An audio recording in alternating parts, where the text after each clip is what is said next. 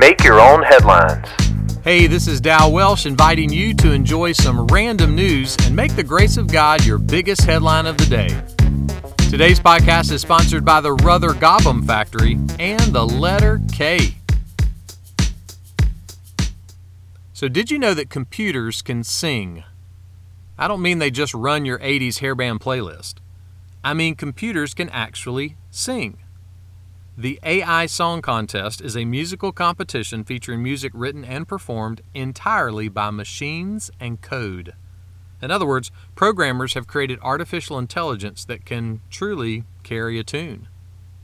This year's winner was performed by MOGII7ED, a group of musicians and scientists based out of California.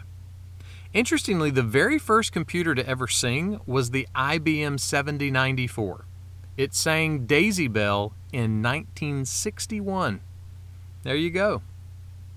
My buddy told me his wife said he really needed to stop singing the song I'm a Believer all the time. At first, he thought she was kidding, but then he saw her face. The psalmist was writing a song and began with these words, "Make a joyful noise to the Lord, all the earth."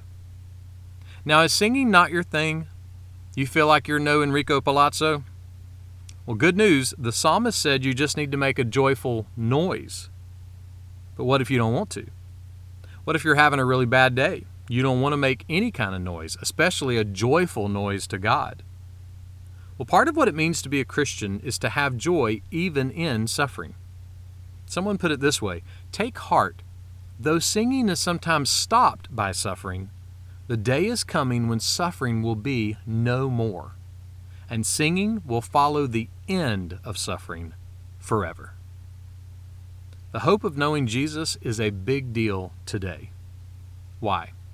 Because the reality of I'm a believer is that one day we will see His face. Make that one of your headlines today.